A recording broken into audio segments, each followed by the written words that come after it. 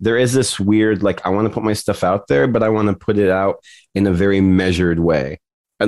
So that I can still feel comfortable. But the reality is that even once people hear what you have to say, it's not measured anymore. They're going to interpret it the way that they're going to interpret it. Yo, yo, yo, yo, yo. Welcome to the Umbrikis podcast with your hosts, Ihab. And that's it for today.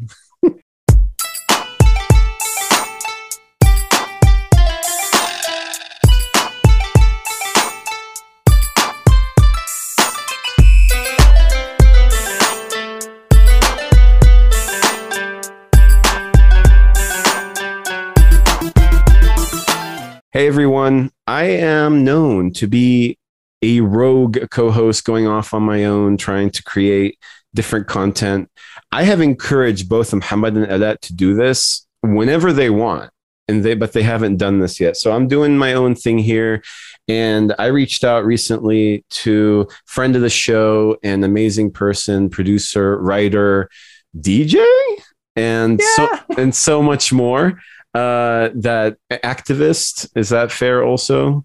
Yeah. And communist. I'm getting you in trouble now. Yes.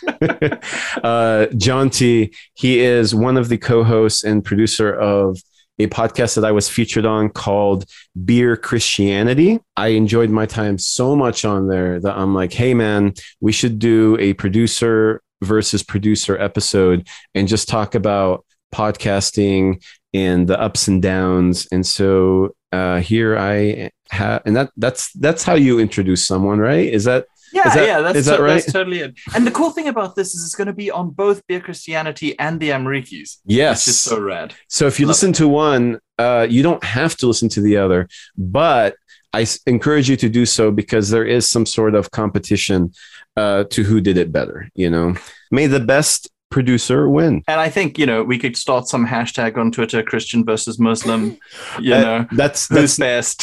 rate the religions. That's never gone badly in the history. Yeah. I see no downside to this. We are off to a wonderful start, for sure. But thank you, Jonty, for making this happen. We were talking offline a little bit about how difficult it is sometimes as podcast producers to make something happen. But when you have two producers, they're going to make it happen. And that's what we did here today. I've been interviewed by Jonty here before. And I'm really, really excited to be talking to you again, man. Hopefully this time we don't get really heavy on the Palestinian-Israeli conflict, I'm hoping. Yeah, the last time. So there's an episode of Beer Christianity that has Ehab on it, and it is like, it gets sad. We are laughing and laughing, and then we're not laughing, and it gets pretty down and serious. But it's also such good content. But it is. I've listened to it a few times. It's not that I enjoyed the sound of my voice, but I want to see what I sound like when I'm not in control. Ooh, and what was your take on that? Because it is different when you're not in control of the podcast. So this is a very good question, but it also leads into probably like the first topic we can talk about. Recently, I've reached out to Jonty. just a little bit of an elevation there. Hey, I knew this stunning French girl who used to call me Jonty, just like kind. Oh, amazing. The one who got away, perhaps. Am I getting you in trouble here? No, don't worry about it. My wife's very familiar. Okay, good. But I had reached out to Jonty, being like, hey man, you are the well-seasoned producer. You've done writing, you've done journalism, you've done everything. How do you not control every aspect of your podcast? I've been running into some issues about micromanaging, and suddenly like our podcast, see, it's just in that you can kind of tell immediately. Suddenly our podcast feels like it's work, and I don't want it to feel like it's work. I want to have fun. Yeah. So how do you let go? And he was very gracious in his answer. He gave me a few things straight, being like, hey, sometimes you have to be in control. Otherwise the project is not going to get released. But I think the number one thing I took away from that conversation when we talked is just to kind of sit back and just let things be, because sometimes that's where the magic is. I don't know if anything else stood out in that conversation. Yeah, totally, man. I think when you're doing a podcast and it's multiple contributors, but one of you is the main kind of driving force and is going to be doing most of the heavy lifting, which I think for us is because we're hosts and producers. I think that's the case. Then it's like, on the one hand, you want to let people know what it is that's helpful and what it is that isn't. So I've had conversations with Laura. I don't think she'd mind me saying this early on. We're going to throw all of our co-hosts under the bus. Great. Yeah, but I remember her saying, like, in everything, because she's young, she's in her early 20s, and she'd be like, well, I don't know anything about this. And I'm probably speaking from a position of ignorance every time she said something, which is just so like internalized patriarchy, and just also it's just boring to listen to. So I was like, you got to stop putting yourself down. It makes people lose confidence in you and lose confidence in the podcast, and actually completely unhelpful. Even though it feels like you're being humble, you're actually just putting yourself down, and it's boring to listen to. So I don't want you to do it anymore. And like I've said to both of them, just say your opinion, keep talking, because that's when I talked to Malky. I met somebody today who's a fan of the podcast, and he was like, is Malky as funny in real life? And I was like, he's funnier because he's less considered. He just says stuff. Whereas on the podcast, you'll like pause and think about it. I'm like, don't think, talk. Yes. But you're right. Like, let it happen. Like, the magic has to happen. And I think creative stuff, when I think if you're more of a controlling person, like I probably am, you want to move it like clockwork and like orchestrate and author the thing. But actually, there's something beautiful that happens if a group of people are in a good dynamic, and your job is actually to set up the space and to just nudge the dynamic. And then I think it becomes a good thing. Wow. That was a great summary to a back and forth that happened for across the whole week. But creating the space where that kind of dynamic can just naturally and organically grow, is key. And I may or may not be in a position to do that every time, whether it be like my mood or what's going on. So maybe I should just take a step back most of the time, and the space will be there, I think. So I really appreciated that, because it came like there was a moment in time where I started really micromanaging in a way that was uncomfortable for me, but also just tiring. I remember my co-host Muhammad coming around and just telling me that I looked like I was in pain while recording, because I'm like rubbing my temple. I'm just like super, super concerned about where the podcast is going, how we sound like, if we're hitting all the milestones. And yeah, of course, I'm like super stressed, because what I have in mind is the 20 hours I'm going to put on the episode later on. So I'm not in the moment. And so that was very helpful for me to get from him, because I'm like, if this keeps up, this whole project is going to collapse. There's really no room for that kind of thing to be sustainable, in my opinion. Yeah, absolutely. And also, why are you doing it if it's not fun? Right. Like, obviously, because it's helpful and it's doing more and la la la la. And like, I think we've both got a vision for our podcasts that it's going to do some good in the world, that it's going to facilitate conversation or understanding, or at the very least, make people feel less alone when they listen to it. Hopefully influence people in a good direction, hopefully give them a better picture of something that they may have seen misrepresented in the past. But also, if you're having a terrible time while you're doing it, I'm not sure any of those other things are super worth it. You know what I mean? Yeah. One of my friends had mentioned to me that if you're having a hard time and a terrible time and you're not enjoying yourself, it shows. People can tell. And when people can tell, even if they can't articulate it or really, really point at the exact thing that makes them uncomfortable, they will be like, something's changed here. I have my own list of podcasts that I listen to religiously. And oftentimes they will have, a guest on that does not mesh well with the co-hosts, or there's like a weird little tension between two existing co-hosts, and I can pick up on it because I have this weird like social relationship with them. I kind of quote unquote know their podcast personality. I'm like, something is off here. So you're not okay. Yeah. So something like that I need to kind of keep in mind, because even if I'm trying to hide it, even if I'm trying to like orchestrate it and still play it cool, the audience is way smarter than that. So I used to be a DJ on late night radio in South Africa, and I used to. What was your DJ name? Just curious. I cannot tell people the DJ name. It makes me. It's so terrible. I was speaking to a friend in South Africa, and she was just like, she's black. She cannot tell her family or friends what my name was because they would not understand. She's like, Jonty, they wouldn't understand. Is this the kind of thing we have to beep in the United States, or? Well, it's just it makes people make assumptions about me, and I want to say it was the 90s. Okay. Everybody was doing it. No, I'm kidding. And no. This is not that. I was part of the alternative subculture, and I would like to say that the content on my show was pretty hard left, and I was a very aggressively anti-racist. But my DJ name was Elvis Hitler, and it was the era, I'm just saying it was alternative music. I played a lot of heavy metal. I also called the radio show a lot of times "Radio Kill All the White People," which I think balances it out.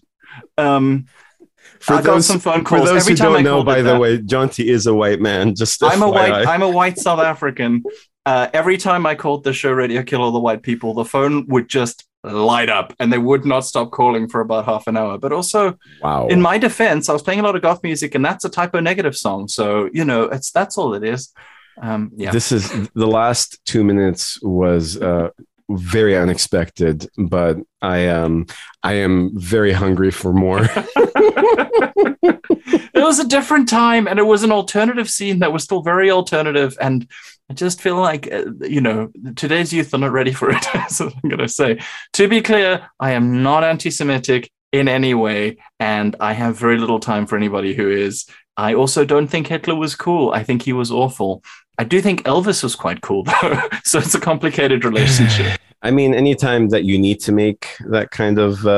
I know, you've stepped into a dangerous... disclaimer, you've already gone too far, unfortunately. As Palestinians, though, sometimes we do have to keep reiterating that we're not anti-Jewish and we're not anti-Semitic.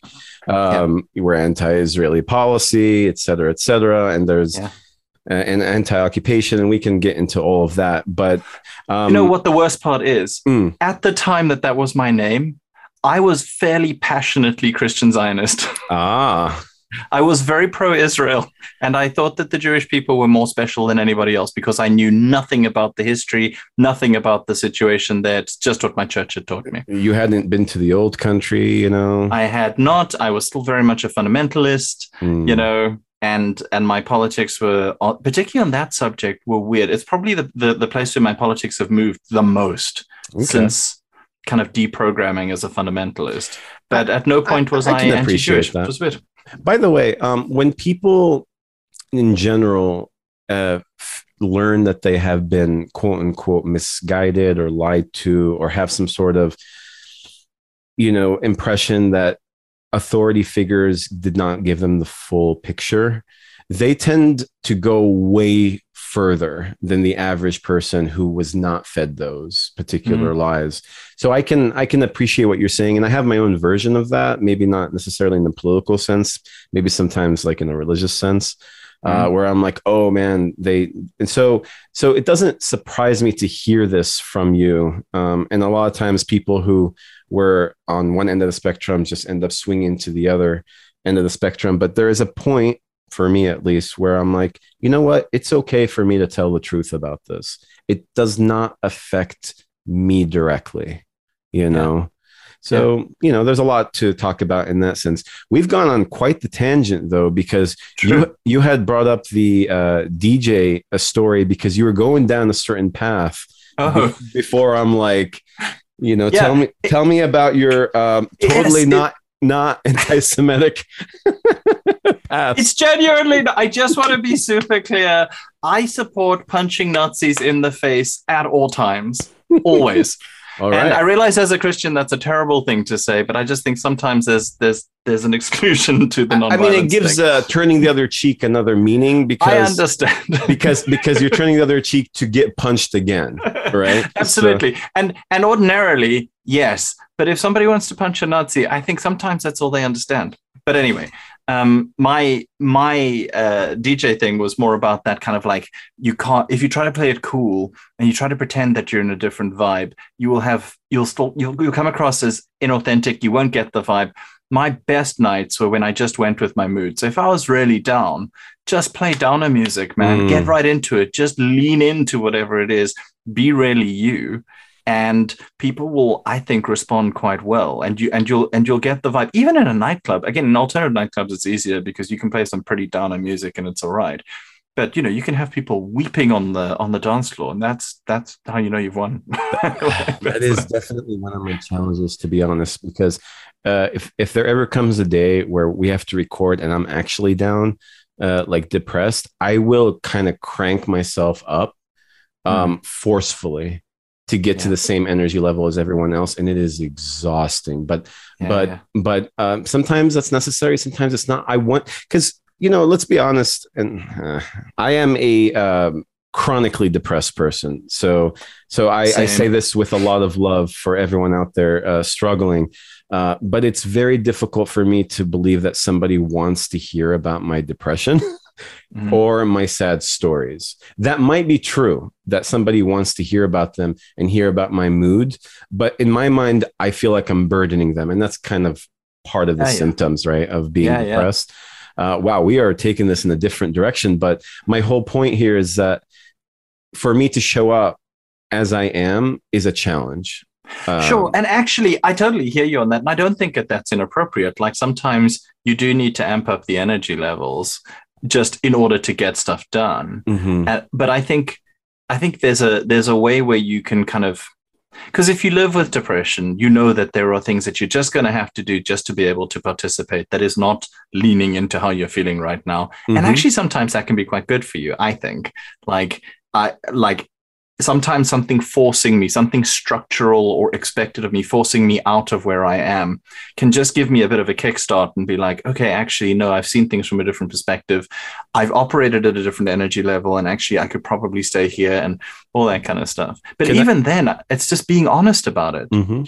That's the thing. Can I be honest with you real quick? Yeah. Today I woke up and I did not feel like doing this. Oh man, I did not want to do this. I was tired. I was depressed. I'm like, oh man, I don't know if I'm going to be able to bring up the hype. I love you, man. And I enjoy our conversation so much. And I really actually wanted to do this, but did I feel like it? I did not. But now that I'm here and behind the microphone, I'm really glad that I pushed through.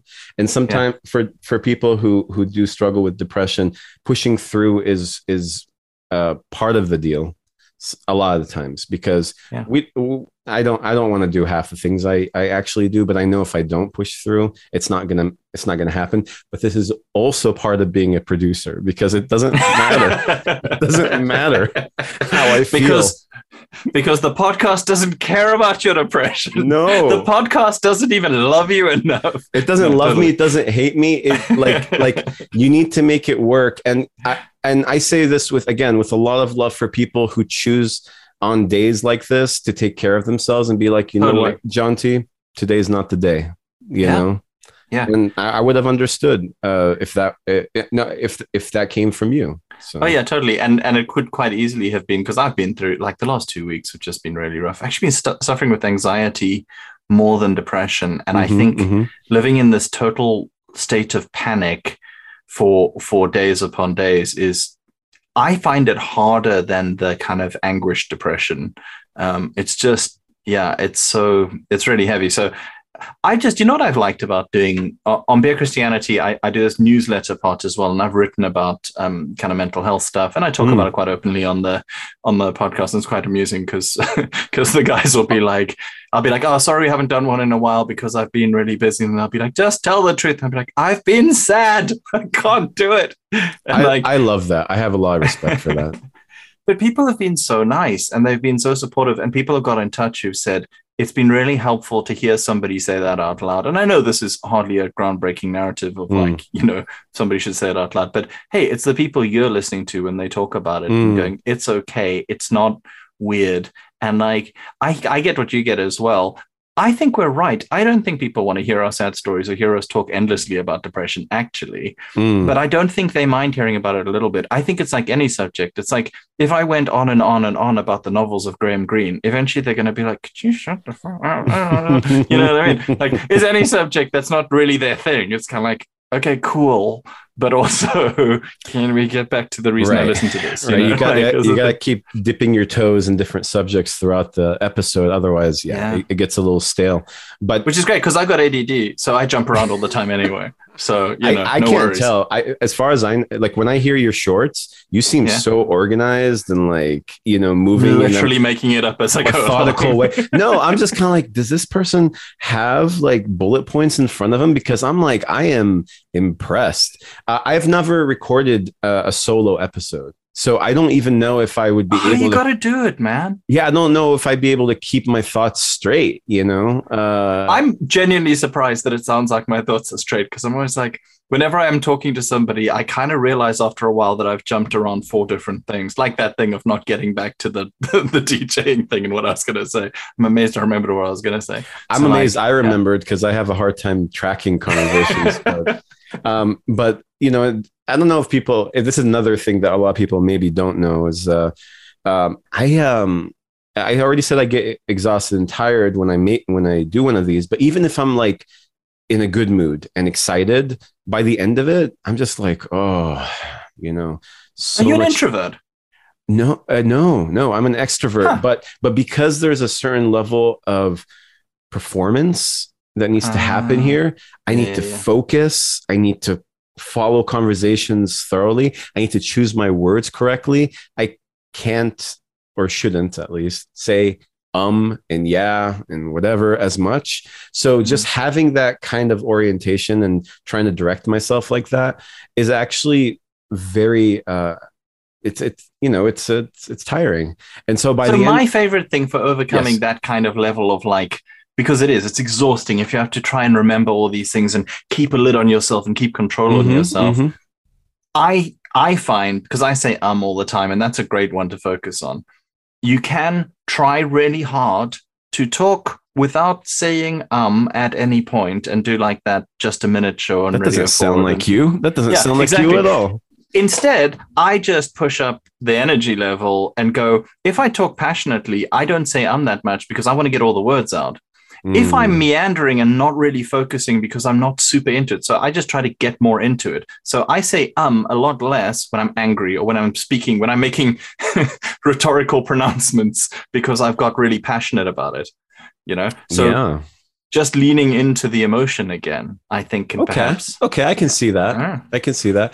And now that you say that, my ums do increase when I'm trying to put on a show that's not me. I can see that. Just being yourself, man, because like it's cool. You're cool. Well, thanks, man. I appreciate it. You, my friend, are also cool, perhaps even cooler than me. What? Now, we can do this for the rest of the episode. That's true. That's just the mutual appreciation. Mostly because it's real. Like, I think you're amazing. Yeah, for real, man. I love your stuff as well. You guys are great. You're too kind, sir. I thought it would be kind of cool whether we end this episode or continue it by just briefly telling the story of how this started, because I remember that when you and I first talked on the phone before we did this video thing and before we recorded the last episode, that was my question. It's like, why did you get into this? Because I didn't know if you were planning on making it into what it is today. We talked about this offline a little bit, but we both agreed that we are producers of intermediate podcasts. Yeah. We're not amateur, but we're not professional. Like That's right. We're mid-range. Yeah, you know? mid-range podcasting is one of Jonty's titles that probably will make its way to the title of this podcast episode on my end. But I'd be curious to see how it started. Did you want, like, what were your aspirations? And just, I don't know if you ever talked about it on your own podcast. Did you? I don't think we did, actually. No, that's weird. Yeah. So I think there's a few things. For me personally, I was having a really stressful time at work, and it was a stressful time, and I needed a creative outlet. I was spending a lot of time at the pub, having really good conversations with friends of mine who happened to be Christians, because we were working at a Christian charity, Mm-hmm. and having really good conversations about politics, about culture, art, just laughing quite a lot, having a few beers, and having a really great time. And I remember thinking, I love this vibe. And I know so many people who, when they think of Christians, do not think of this. Mm. And maybe that's a bit of a kind of, 90s youth group witnessing, they should know that some Christians are punk rockers, which I was totally into in the 90s as well. But it's probably true. Yeah. And I think for me, I just want people to know that there is more than one kind of Christian out there. Mm. I'm not saying we're particularly good examples of it. I don't think I'm a particularly good Christian in the sense of my personal righteousness, but I am fairly honest about who I am and what I am. And I'm not ashamed of any of the sides of it. So I swear and cuss because I love words, and I believe that words are just words, and you use the words that are best for when you're talking. My politics are hard left. My social views are liberal. I like transgressive humor. I like alternative music. I like interesting art. I am not a traditional masculine man in any way. I don't really feel the need to jump into kind of rainbow letter, alphabet mafia kind of ways of describing myself. But if I had to, I would probably fit somewhere in there. But, I'm also a middle-aged, white, middle-class man married to a woman. So, let's not jump too hard into all that kind of stuff in terms of appropriating anything, or I don't know. I'm Gen X, so I worry about it. Anyway, talking about myself way too much there, just to say the whole purpose of it was I wanted to give people the vibe of, if you were down the pub with me and Laura, and at the time Drabs, and later Malky, and we started talking about politics, about something that was happening in the news, about our faith, you would hear something honest, you would have laughs because that's important. Like, we always end up making jokes about this. You would hear people getting a little bit sozzled on some of the episodes, and on others not, like I think the last one, none of us are drinking alcohol, which was really weird. And we would just be, so I think Beer Christianity is not really about beer. It's because there's a C.S. Lewis book called Mere Christianity, which is the kind of template for, I think, quite reasonable British evangelicalism. And I wanted to say, I like that. I am not an ex-evangelical. I don't hate evangelicals. I am no longer a fundamentalist. I think that there are some parts of the traditional church that are still great. I want people to hear a Christian who believes in some of that, but not all of it, and is honest about their theology and what they think of God and Jesus and the church and all that. So, and also just make it fun, Also, I wanted a place where I could put stuff that I couldn't put in my Christian sector journalism because they didn't like the swearing, or they didn't like the alternative nature of it, or they thought I was a communist. So, which I kind of am. That's basically why I did it. I just wanted it to be fun. I wanted to give an impression of Christians that is accurate, if not maybe representative of the whole thing. And I didn't want to be the kind of Christians who are like, we're different from those and we're better. Like, we're not better. We're just like, this is who we are. Yeah, man. So much there that I can relate to, in the sense of, especially the part that's like, we are not the best Christians and we're not particularly good at it. But we would just want to show that there are other types of Christians out there. So if you replace each one of those Christians with Muslim, then the Ummah will triumph. No, I'm kidding. Then okay, that's amazing. No, I was about to say then it could have been me saying exactly that. If you just finish that with "that's a jihad," I'm gonna be like, yeah. I still laugh about that when you said that on the episode that we were on. I laughed so much. It was very good. Man, there's so much room here to do that kind of humor, but I want to try to stick with our subject. Let's focus. Was that the reason that you started the Amrikis? Was just an impression of what it was, or was it for Amrikis, for Arab Americans to kind of get that? Yeah. So believe it or not, your story is way more. I think you had ambition behind the idea, because you looked around and you're like, oh, I really want to just show people what's going on my end and how I see things, and perhaps have space for people who don't have a space in the mainstream or amongst the institution. For me, it was honestly just a fun thing to do with my best friend. We have grown up, Muhammad and I have grown up dabbling and dipping our toes in various types of productions, video, audio, event planning, back in the day when we were more involved in the mosque and Muslim, establishments, organizations in the United States.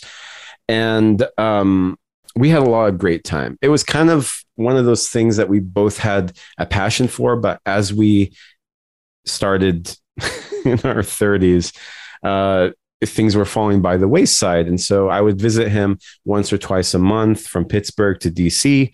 We would sit down and we're like, and sometimes I'd have to just hold him down. And I'm like, we need to record now, because bless him, I love him to death. But he has so much going on. And if I never managed to actually do that, I feel like we would have never been able to record. In addition, I once gave him, and sorry, Muhammad, for throwing you under the bus like this. But I once, maybe the second or third episode, I'm like, you are the one that's going to edit this one, because we're going to share editing so that this is our project. It never happened. Of course not. Don't get me wrong, he is a much better editor than I am. I will really. Yes, he's a fabulous. Wow. He is a marvelous, and even worse word to describe him. He's okay. Are you having a stroke? He is a creative and competent video editor and audio editor. He has actually done it professionally. He's the one who's actually made way more money and worked in a TV studio once upon a time. Why are you the one doing it? Because he's a family man and he's just not available. So, and it just basically fell on me, who then ended up taking it over. And now I have my routine, and that's just how things go. Yeah. And I'd love to hear that side of you, your process.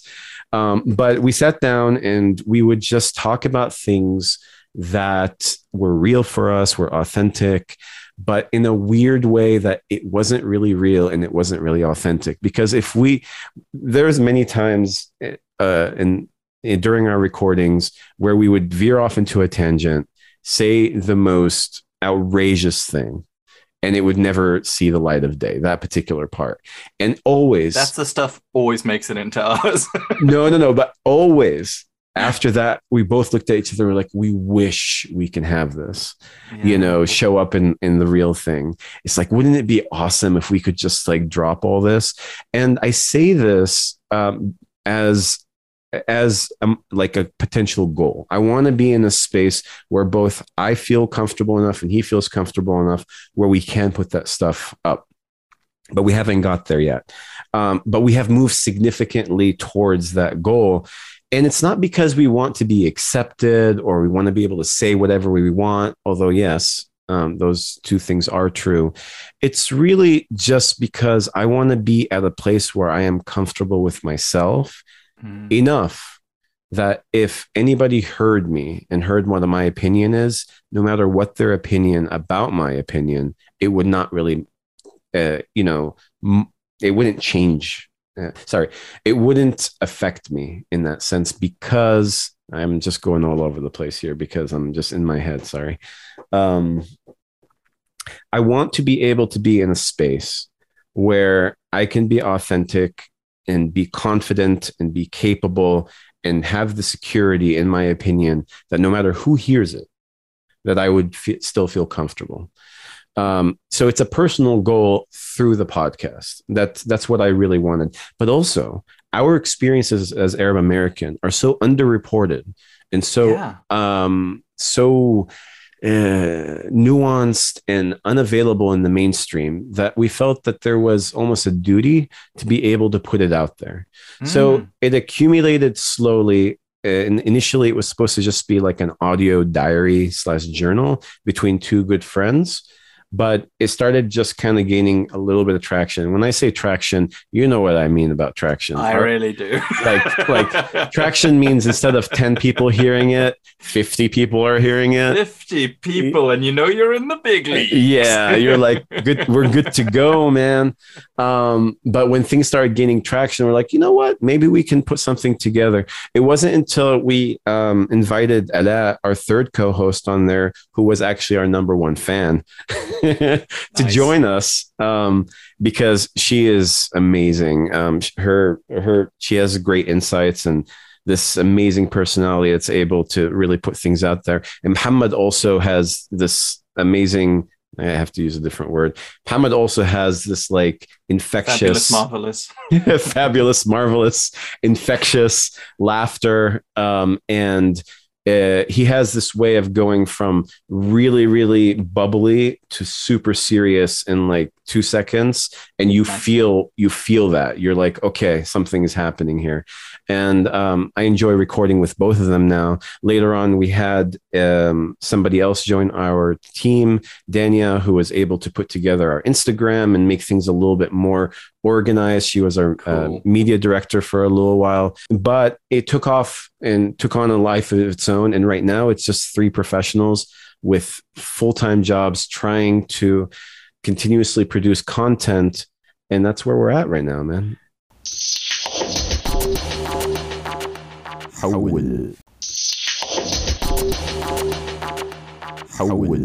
Oh man, it's hard to do it, hey. And like, again, when you're in this kind of like mid-range, you're not just, 2 buddies dicking around in their bedroom doing whatever, like, but you're not the pros. You're not the guys who have got, hundreds of thousands of people tuning in each time. You're like, it's hard to maintain the motivation to do it if you're having an off week. And yeah, it's a toughie. And again, it's convening people. Everyone's busy, trying to get space in the diary, all of that. It just becomes this is what my brother said 2 things to me when he was listening. I was telling him my woes about it, and he's a very smart man. And he said, well, 2 things. One, you should do short episodes where you don't have to have other people there, because that'll go quicker. I'm rolling my eyes already, bro. I'm rolling my eyes already. It is so hard to do that. Having a short, good episode is harder than having a mediocre long one. Why are you hating on my short episodes here, man? Like, this is so harsh. Well, no, I did not. I'm joking. But here's the thing: I didn't pass judgment. In fact, I think that you're a magician because you're able to do that so well. But the reason I'm rolling my eyes at what your brother said is because it takes so much effort. It's not easier. It's actually a lot harder. It takes more effort. So his advice to me was actually make them less good, because if they're shorter, people won't mind. If you're doing it more regularly, he was like, I listened to this podcast and they released one every single day. And he said 4 out of the 7 were good. 3 out of them were crap. But it was 10 minutes. I didn't mind because I knew the next one would probably be good. So he's like, don't even make it excellent. Just make it happen. Just do it. Yeah. And maybe with repetition, 10,000 hours, maybe you get better at it as well. But the other piece of advice, which I found really interesting, is he said, you need to stop trying to sell your podcast to Christians. Christians won't like it. Yeah. And I was like, but it's in the name. And he was like, yeah, look, it's unfortunate, but the moment they hear you drop the F-bomb or praise socialism, like the vast majority of evangelicals are going to switch off. And he's just like, you should rather be the quirky, the thing that non-Christians could listen to, and like an atheist can be like, well, I do actually listen to one Christian podcast. It's these guys, And he was like, that's what you should aim for. So I want to at some point get into that. I'm really hoping to break into the Muslim market as well. Hey, friends of Amriki's podcast, why don't you listen to Beer Christianity so that you can be like, hey, I like Christian stuff. It's fine. I don't, and then that way, when you hear Christian stuff that you hate, you've got something to bolster it. Some of my favorite podcasts are Christian. That's all I'm saying. Man, you just missed a good opportunity to do some proselytizing, and you just missed that, so. I want their listener figures. I don't need them to convert. Well, okay. All right. Because, in the insular, small little like Muslim communities I grew up on, there's always like behind every rock and every bush, there is a missionary that's trying to convert you. If a Christian ever comes and starts speaking to you like in a favorable way, like be cautious, friend, because they're trying to like, invite you to their church, and they're going to be very nice to you and things like that. So I know Christian missionaries in Muslim countries, and I have had the conversation of when they were going to go for dinner at like their neighbor's house. And I promise you, the thing that they were asking me to pray about was, please don't let me up. I just don't want to do something rude. I'm going to do something culturally inappropriate. I'm going to eat something the wrong way, or I'm going to insult my host. And I'm going to, and basically, please don't let me make an idiot of myself. Right. Their main concern at all times. I mean, I think people can sense that, and that's part of what we talked a little bit about in the last episode that I recorded with you and your team. Is people can sense when they're trying to be sold something, religious or otherwise, and so to be more authentic, and your missionary friend was more concerned about just being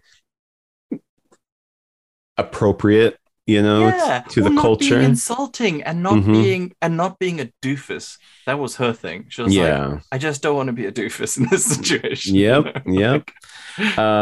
So just small things like that. But I was trying to, earlier I shamelessly was trying to convert all of your listeners. So I thought you would be returning with the same, but here you see this moral high ground that I've got here. I see. That's how it another goes. Point for Christianity, guys. Just putting it out there. Way more subtle at trying to convert. I get you. Okay, so like the thing that I envy, because I think it's easier. So in terms of people trying to convert you, when the Mormons, who are very sweet and I love them, knock on your door, and they're like, hey, you got a moment? Would you actually chat? Or you meet them in the street and they want to chat, and they're lovely people and they're so sweet and they're so like, they're just lovely. And trying to explain to them, like, no, because I'm a Christian. I'm already a Christian. And they'll be like, yeah, but are you the right flavor of Christian? And we're having the same thoughts about each other. And I'm like, dude, there is no point in you doing this. But at the same time, how can either of us admit that without sounding like a total bigot? Whereas if you're just like, dude, I'm a Muslim, they'll be like, okay, cool. Actually, that's happened many times. Like, because the proselytizing, student on the side of the road, as soon as I'm like, oh, Muhammad, and he's like, oh, okay, you're good. Okay, cool. Pass. You can continue with your day, sir. But when I was an alternative kid walking down the road I think I was wearing like tights under my shorts, and I have black nail polish. I have black nail polish now, but I think I was wearing makeup, and like I was looking more goth.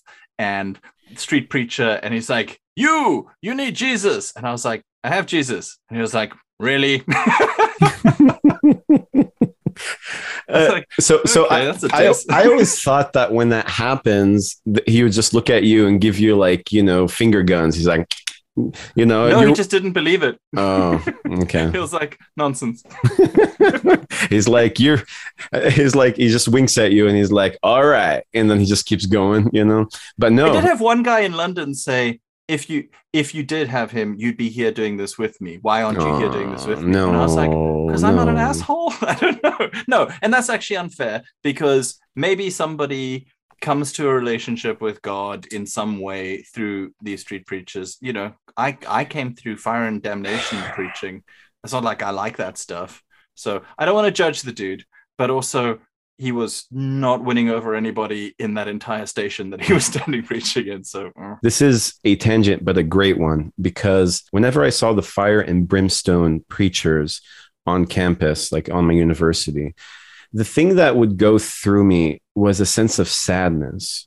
And that sadness came from the idea that the average person walking by is going to associate this negative feeling with God.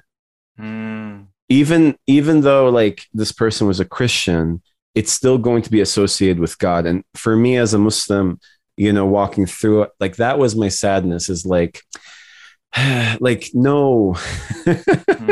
And so I was really hoping, so when there's a different type of association, like a bubbly, fun, like, you know, preachy, you know, Christian person who was talking about their religion.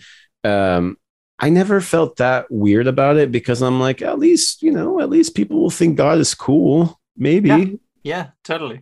Yeah. So, and I that's, you know, just a small little confession, let's say, because that's a nice good word to use. So my brother's thing about like Christians, generally speaking, are not going to dig your stuff, which is not actually true. I got the coolest tweet message, Twitter direct message, twessage. It's dumb. About from a listener who was like talking about one of the episodes and saying nice things, and I was like, oh, that's really encouraging, because I was feeling kind of down about it this week.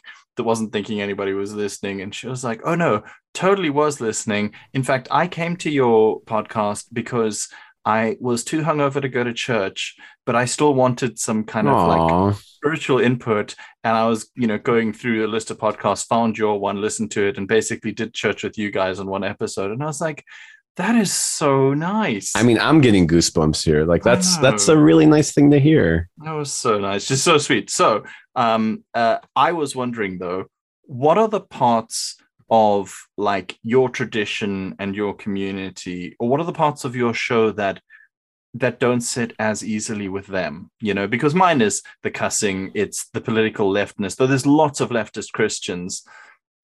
It's that kind of stuff. I don't know, what's your stuff? I'm smiling right now because the summary of what doesn't sit well with people in my community is that we're too honest on our podcast. Like, we talk about things that actually happen and reveal them to others when we should be more private about them. And when I say things, I mean things related to relationships, I guess childhood memories, to discomfort with culture, religion, the community, you know. It's seen as dirty laundry. And it should be kept more private. Like, don't dunk on our own community. Don't. Okay. Right. Because there's two main reasons that this happened. There's already a huge campaign out there of people who are visibly and explicitly anti-Islamic that you're just kind of feeding into. Yes. But second is this more, I think, inherent shyness that exists in the Muslim community and Arab community at large when it comes to personal information, which I respect and I admire. And I think that everybody should have their, boundaries set to whatever degree makes them comfortable. But unfortunately, what ends up happening is they feel discomfort when they hear me talk about my personal issues.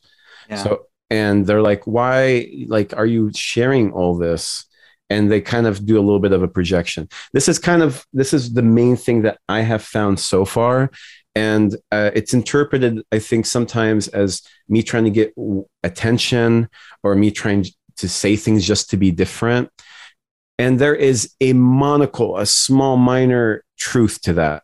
But I think what's more important to me is that I'm just honest for my own sake, because I'd much rather show up on my podcast, in within my family, in the community, at work, as who I really am, because the hiding, the two-facedness that has existed for me and people like me is so exhausting. And I think I've overused that word during this podcast, but it's a heavy one. No, but it is. It's psychologically draining.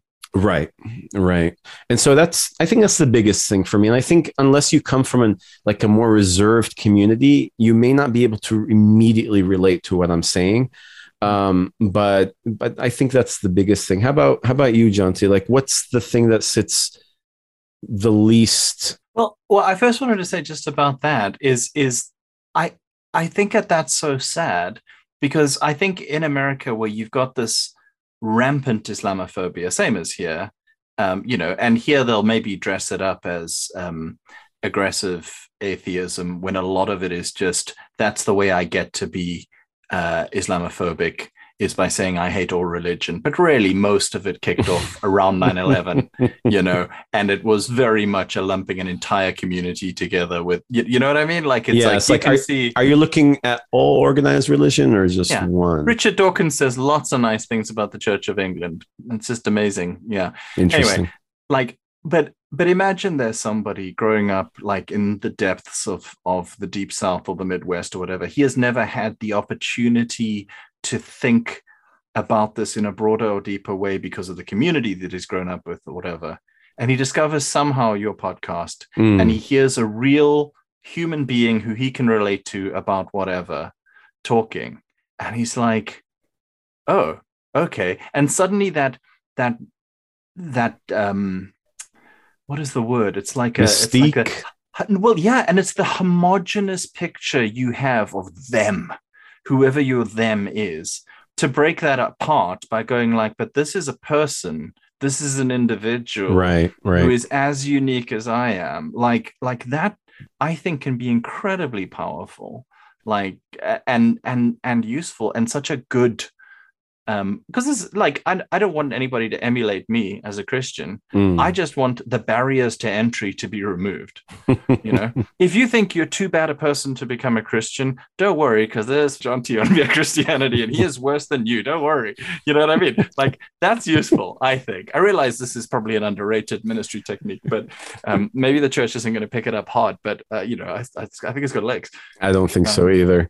I was about to say, like, that's a really good tertiary way of witnessing and and reaching out to people, because ultimately people want, just like what I mentioned in my last episode with Via Christianity, is that people associate with people. So like if you as a Christian or as a Muslim are a good person, then Christianity or Islam becomes a good thing.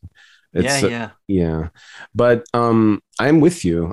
And I would also agree that there is a part of our mission that is catered towards Joe Schmo in the middle of the country who's never heard about Muslims. And so that is definitely one way for us to present and humanize ourselves to people who don't know much about us. So yeah, it is, and to stay hidden and to stay is probably against that mission. Yeah, absolutely. Yeah. But I totally understand people who are private. I'm not really one of them. Mm-hmm. Like, I'm pretty much an open book. So, people can know most things about me, and I'm like, yeah, whatever, Which, by the way, that's really hard. It takes a lot of courage and vulnerability, because people now know your deepest, darkest stuff, but it's more exhausting, to come back to that word, to pretend.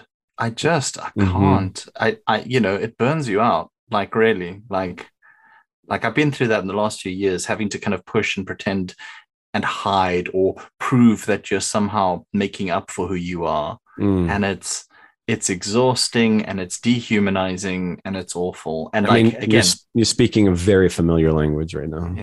Yeah. It's and I mean, again, like, I'm I'm a middle-class white man. So in terms of marginalization, I have experienced very little. You You know, know? I tend to be very sensitive around white people who don't acknowledge their privilege. My bells and alarms did not go off when you shared that. You know, because for me, like that is the overlapping humanity, no matter like where you come from and what your background is. So, Yeah, for real.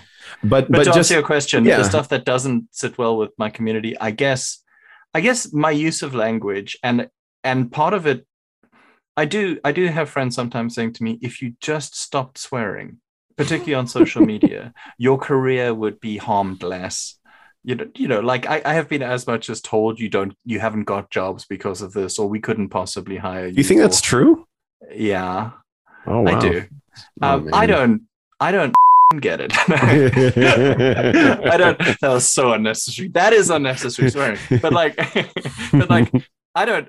For me, I'm like, okay, but it is a mode of expression, and it is who I am, and also, it's weird not to. Everybody does it. Like the Right. same people who will be like, we need to be more relevant to our world, are then like, obviously, we can't use the Anglo-Saxon word for having sex, though we could use the Greek-based one or the French-based one. Like, okay, that seems like a weirdly ancient classist. Like, you cannot say, but you can say defecate. Right. Again, weird. Like Mm-hmm. it means the same thing. I don't think one particular linguistic root is moral and the other one isn't. Anyway, that's a rant. But I think there's that. But that's hardly a good reason. So a lot of people have, and I think they do have a point of going like, why not remove that barrier to entry? And the honest thing is, it would be too much hard work for me because this is how I talk. So it's not just You're already the too far positive. gone. Yeah, I want to be really authentic to myself. Yeah, but also I would have to remember, and that would be hard work. And and but do this is you ultimately my podcast. So, but do you really want to be this version of Jonty that like once upon a time you thought needed to happen in order for you to be a good Christian, you know? no, I don't think so. And I think God loves me. I don't think I don't need to change. I don't think I don't need to grow. I don't Right. think that Same here, by everything the I way. do is okay. Yeah, Same here. Like like I'm constantly in a mode of like yeah. reevaluation. But what I'm learning more and more is that a lot of what we do that we beat ourselves up about is a product of not just our upbringing, but our wounding through Mm, life in mm, early childhood. But as we grow, our relationships with our parents, our relationships with our peers and institutions, you get wounded, you have needs that are unmet, and they become the pathologies that drive your desires and needs that end up making you whatever behave in an angry way, in a lustful way, in what kind of like sinful way, an arrogant way, mm, a selfish way, because you're trying to gain these things that have not been met to heal a wound that is unhealed. And you can try and control your behavior, but it is an outworking of that. What you need to do is to find out what that is, to become aware of it, and to try and address it directly. mm-hmm, And that can be through prayer, that can be through asking God to intervene, but it can also just be through awareness. And mm, then it doesn't mean that the things that you did weren't sins. It just means that maybe you don't have to beat yourself up about it, and maybe the core here is to try and not repeat them by avoiding the cause rather than focusing so much on the symptoms. I am very much a subscriber to the church of the inner child and Yeah. healing the inner child because it is also my opinion that a lot of the actions that are commonly referred to as sin and bad deeds a lot of times are incompatible ways of addressing wounds. Yeah. Um, 100%. and I think to reframe things like that in the sense of like these actions and these words and what I do harm me as a person versus upsets God from a moral standpoint is, in my opinion, something that's way more effective at Mm. modifying behavior because there's nothing stronger, in my opinion, in terms of motivation than allowing goodness in my life. I think, and I have to mention Cameron. Gotta mention Cameron. Man. Cameron Hood. You know, a lot of times these words that are coming out of my mouth are like very much credited to him, but he's often used the word or the phrase life-giving. Is this action life-giving? And this has changed my way of looking at most of the things I do. It's like, okay, well, this particular thing that I'm doing is harmful and is commonly seen as a sin. But I think the best way to look at it is like, is this life-giving? Is this giving me the life that I want, that I envision, or not? And sometimes when it just kind of settles with that, it removes the shame, it removes the guilt, and it focuses on this very pure reality check. Yeah. And then from there, I feel like you can be a lot more free to make those changes and those decisions going forward. I love that, because I think mine is not so much, I don't believe necessarily that God is disapproving, and I don't care at all what my community, because I don't know if I have a community, I don't care what people think particularly. I don't identify with the community. It's like, oh, if white people disapprove of me, you know, or Christians or whatever, like, I don't really care. But I do want everybody to love me, obviously. You know, you don't have to agree with me, but if you don't love me, I'm hurt.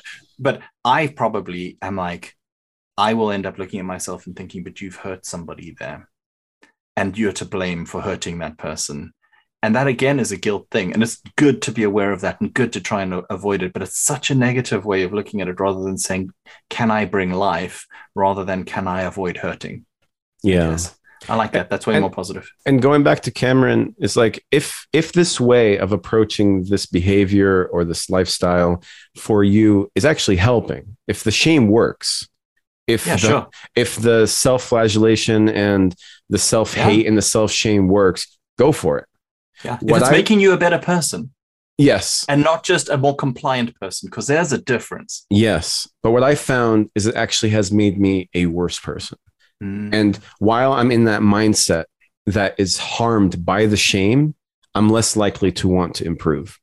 Have you noticed this in yourself and in other people? Because I have, amongst, and definitely in my kind of like more hardcore fundamentalist and religious day, evangelical days, religious days, like, but I still get it. Like occasionally, and I'll see friends as well who you suddenly get the kind of the fervor, the evangelical fervor. I'm going to get righteous again. I'm going to start reading my scriptures again. I'm going to start hitting the church again. I'm going to get into that. And it so often comes along with a more judgmental, a less loving, a narrower view, and a less kind approach to other people. That I'm almost now unfairly prejudiced against it. When somebody's like, yeah, I'm getting back into my Bible, I'm like, I really hope it's not part of this cycle of I take it more seriously. And part of that seems to be being more unkind to the people around me, because I've done that. I've been that guy. Mm-hmm. It's like a binge and purge kind of a thing. Yeah, it is weird. Instead of just admitting who you are and saying, hey, I ate a lot, but, you know, maybe I need to not do that next time. But instead of saying that, I could go like, I wonder why I did that. You know, some curiosity rather than self-judgment. There is a Muslim tradition that indicates that if religion goes up and manners don't go up with it, then you're approaching it the wrong way. What an incredible... That is so cool. Yeah. If you are not becoming more polite and having better manners with your thing, then you may be fooling yourself into some kind of, that's awesome. Yeah. Yeah. And I always have that as the primary like metric about whether or not my religion is helping or hurting, or excuse me, my understanding of my religion is helping or hurting. Cause it's and it goes really back to that. Is it making you a better person? Is it, is it life-giving? You know, there's a lot of these kinds of things that are inherent to the Muslim tradition that I grew up with, but it sometimes needs to be oriented in a way that, that's separated from that conversation, just so I'm more receptive to it. And I don't want to get into this thing that like the secular world sometimes does do, where they're like, you can be religious as long as you do it all by our levels, and as long as it's making you a more compliant member of the society. And like, you guys get this a lot, you guys, you people.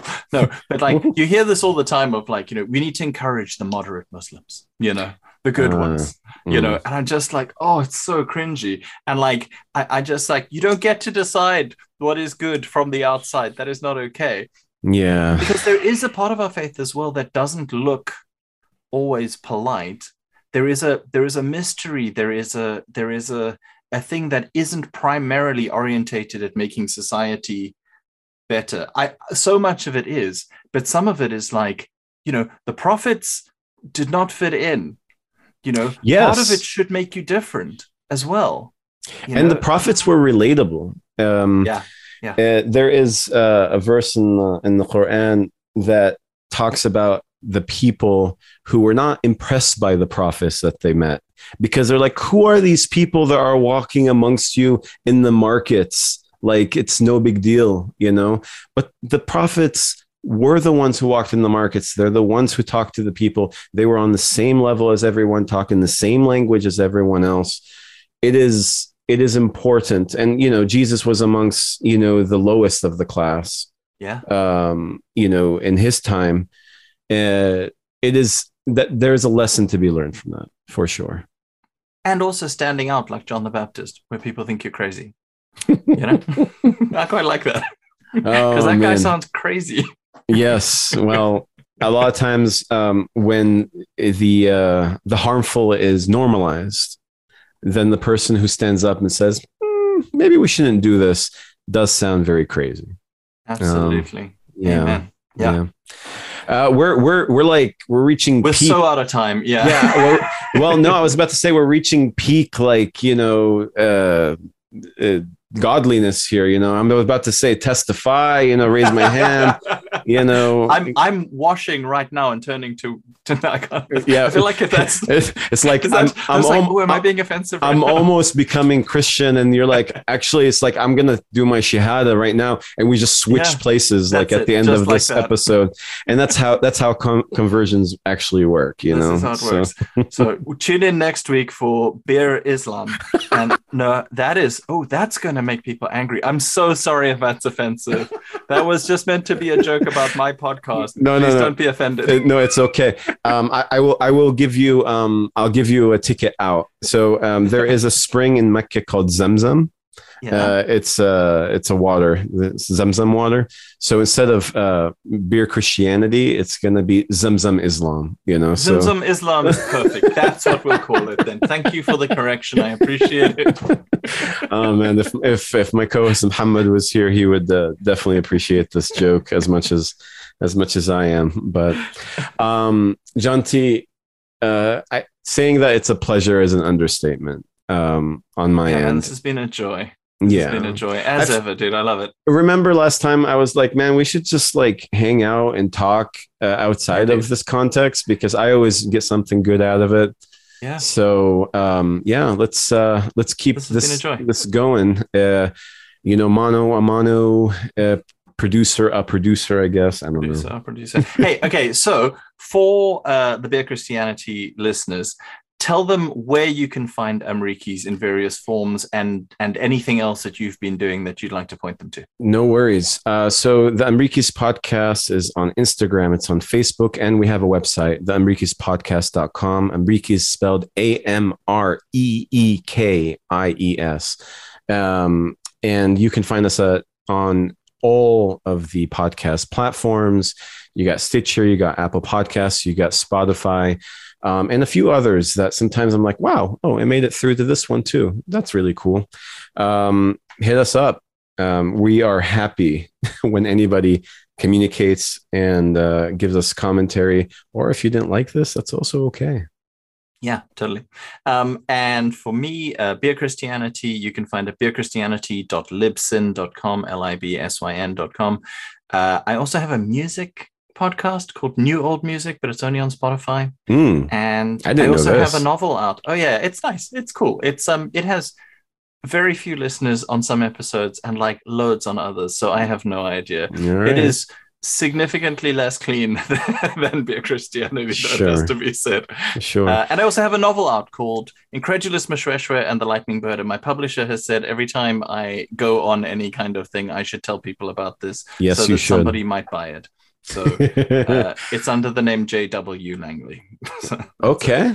But there is a link to your book through the Beer Christianity website, right? There isn't, because I'm an idiot. Well, but that's a great idea, and I should make that happen. Yeah, it's a great idea. Because I heard about it through the Beer Christianity stories, but because that's my only. But if you want to reference it or put a link or something like that, and I'll collect that from you and put it in the description for this episode. Cool. Jonty's a really, really intelligent, great person to listen to. I read. Theoretically, I haven't read him yet, but we'll maybe one day. The jury's out. Yeah, we'll see. We'll see. But I'm going to assume and err on the side of enjoyable read. That is generous and kind. Excellent. And I think that's it for now. So, okay, I think we're out of time now. So for the Embrikis, this is Ihab. And this is Mohammed. No, wait, this is Jonty. Did I even pronounce it right? No, you got it right. You got it right. And then we say signing off all together, but we're already past that at this point. Thank you so much for listening. Appreciate your listenership as we experiment with these different types of. This is very cool. It's been so nice, and thank you. And listen to the Emrikis. They're amazing. They're so good. I like how this is just this episode that works out for both. It's like we're both trying to really fit this in our own little template. It's great. Awesome. All right, take care now. Bye. I always go, hi, you're listening to Beer Christianity. My name's Jonty. And if you go, I'm Ahab, and then we can be like, okay, this is cool. And it could be like, or you can say I'm Melky, which would be hilarious. And then, and then we can record your one and we can use this separately. I'm Melky. No, I don't know. I'm not gonna do an impression. Why does he sound German? Yeah. Or just Russian. My name is Melky. I am a co-host on Beer Christianity. I don't know. Well, that's my cold open, so that's great. Thanks. And then, like, all of us have American accents here, so I don't know how you would if you want to take a stab at it. Now get the dough. Who am I? Yeah, you know they call me Frankie Flo, rolling up with Big Rob, Sandman, smoking Joe, got the bomb all day, leave you choking, bro.